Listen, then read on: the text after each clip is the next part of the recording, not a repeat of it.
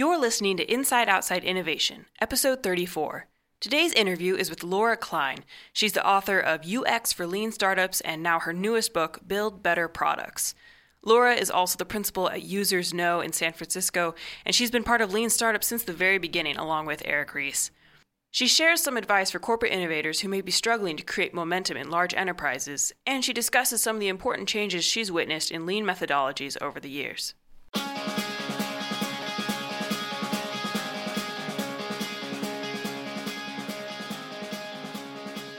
Hi there, everyone. I'm Vicky, producer of Inside Outside Innovation.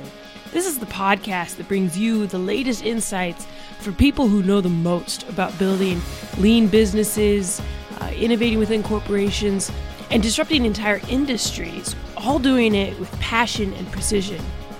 You can connect with our team on Twitter at the IO Podcast, and you can subscribe on iTunes to make sure that you stay up to date. Now, let's get started.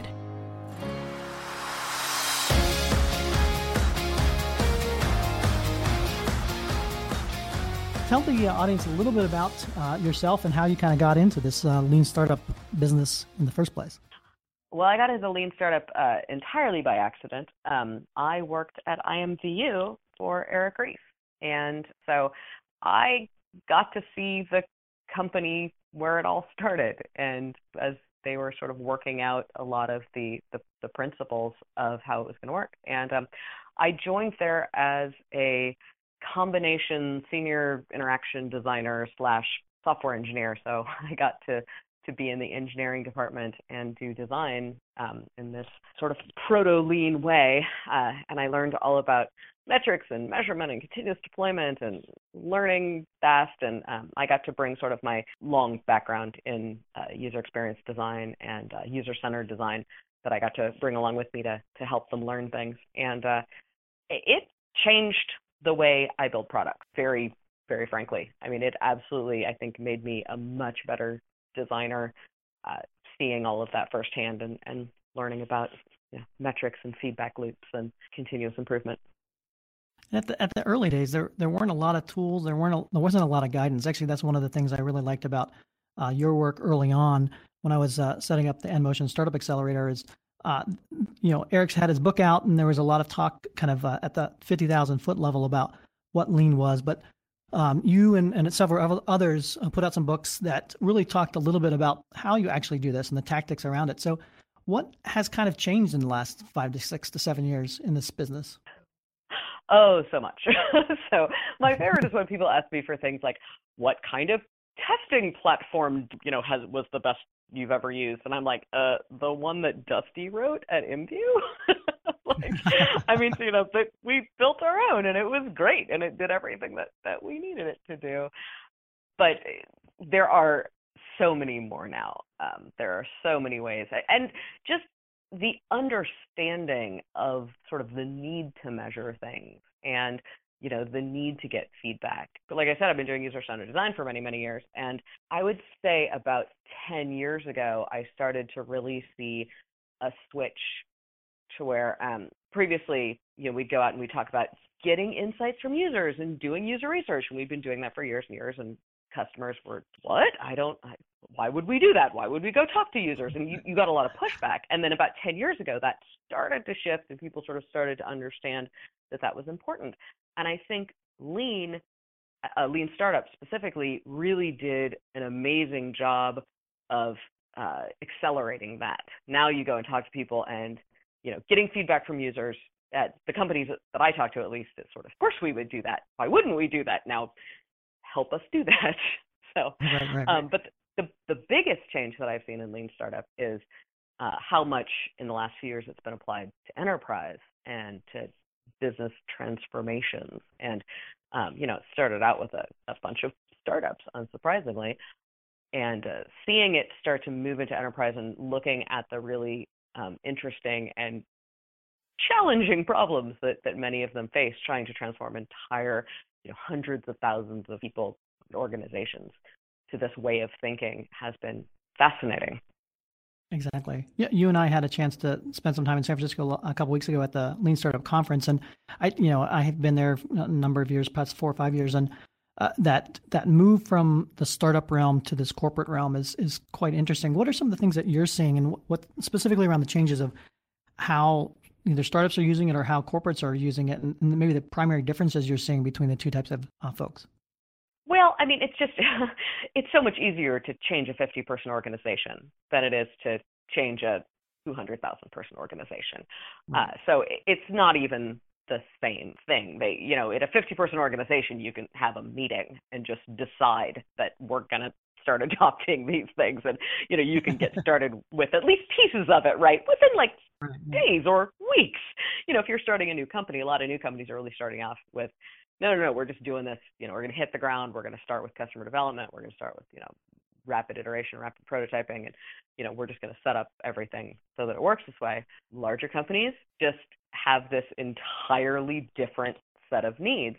What's fascinating to me is I feel like last year the conference theme was very much around sort of selling the idea of lean startup into organizations and, getting the sort of idea of innovation into organizations and convincing. And, if you already believe this, how do you get your organization on board? And then this year, I feel like it was very much about, okay, so you've sold the idea. Here are some of the problems that you've probably run into over the last year, and here are some ways to address that. Right. Which is a very nice progression. I mean, and I think honestly the first few years I've been to every single one of these Lean Startup conferences since it was called the Startup Lessons Learned Conference the first year. And I feel like the first few were really very much about explaining what is this even, right? What is this? How do you do it? Why would you do it? Here are a few case studies for a few of the companies that have been doing this for, a couple of years.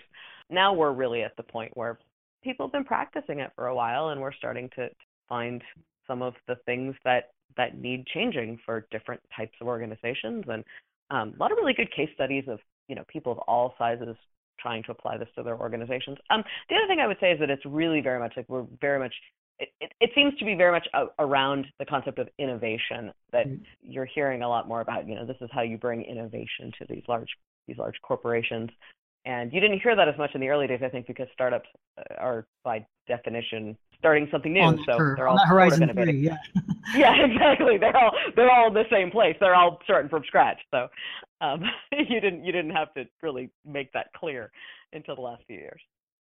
Are you seeing the corporations adopting or using lean startup principles in different ways? Or are you seeing them bringing different advantages than a startup does to this process? Well, I think it's the same advantage in that they, can create new things and they can have more innovative organizations. But that said, it's very much, for a startup, a lot of times it's about, just preventing yourself from driving off a cliff. Right. Large organizations are really more about, I think, preventing obsolescence in the long run. But the difference there is really just that large corporations have a long run. Startups don't, unless they figure things out pretty quickly. Right, exactly. So yeah, the speed of implementation is definitely a difference there. So going back to, you mentioned, user research is becoming more common and people are having less of a challenge, I guess, finding budget for it. But having said that, it's still one of those things that I often talk to folks, and it's still like pulling teeth. Like, it seems to be regulated to the back of the budget. Like, why do we need to do this? How do we do this? So what are some of the best practices that you've seen for getting some buy-in to kind of implement this, specifically at the enterprise level?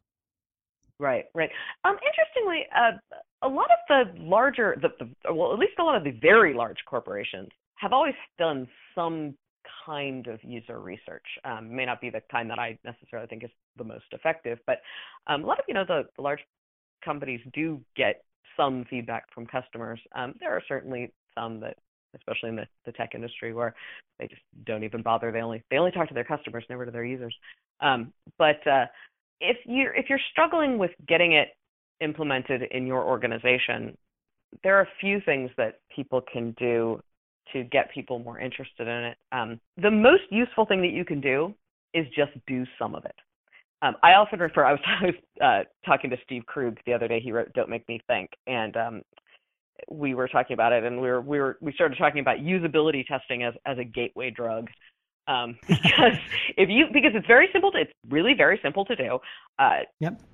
Doesn't take a lot of money. There are a lot of tools now that you can do it very quickly.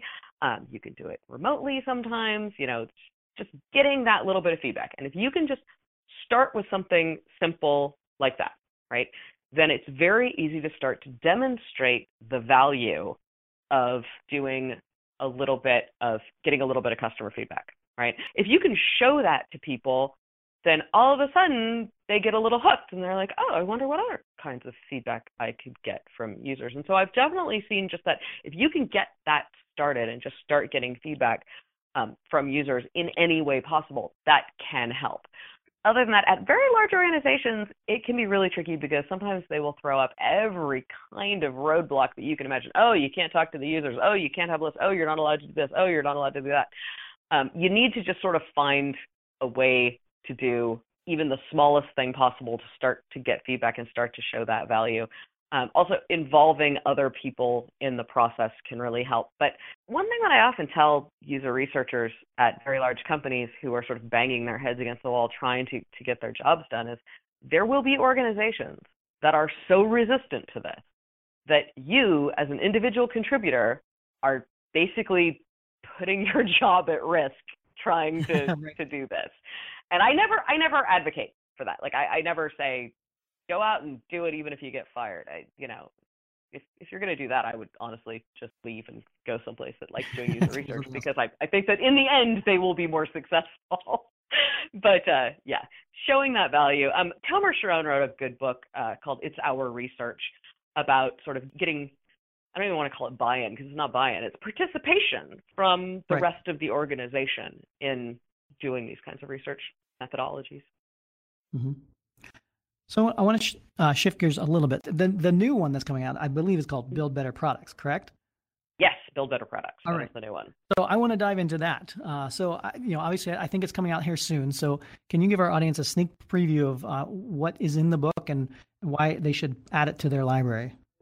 Yeah, absolutely. So Build Better Products is, I like to think of it as a sort of handbook or workbook even for teams that are building products. And it is all about how to really build user-centered but successful data-informed products in this very modern way as part of a collaborative cross-functional team. And it has exercises and templates and all sorts of things. So it's not one of these books that's at a very high level that just explains, here is a concept that you need to go out and figure out on your own. It is very practical. It has all sorts of like very specific, okay, here's a template and here's an exercise that you can run with your team right now in order to, for example, find the correct user research methodology for the question that you want answered. Or here is a template for tracking your progress and measuring your metrics. It is published. It just came out a little while ago. There is a sample chapter that was just put out today at UX Matters. So if you want to read the sample chapter on how to measure better, you can check that out there.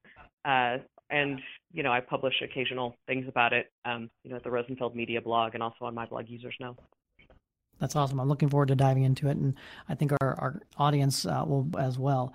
So if folks want to get in touch with you to find out more, read your blogs, et cetera, like that, what are some of the best ways to do so? Best way to do it is to go to usersknow.com. You can reach out to me. There's a contact form on there. You can also follow me on Twitter at Laura Klein, or send me an email at laura@usersknow.com. I do answer all emails eventually. Don't we all? I appreciate that. So, Laura, thank you again for being on Inside Outside Innovation. I'm very honored because you've been a mentor of mine for a long time. So I appreciate you coming on the show, and we look forward to the book, and look forward to all the new things that are happening in the world of innovation. Oh, thank you so much. Thanks for having me. That finishes up another episode of Inside Outside Innovation. Big thank you to Laura Klein for being our guest this week. We'd love to connect with you through Twitter at the IO Podcast, and we encourage you to leave a review on iTunes. If you've got a topic or area you'd like us to dig into, let us know, because we'd love to share our insights and invite other experts like Laura onto the show who can help you build, measure, and learn. Until next time, go out and innovate.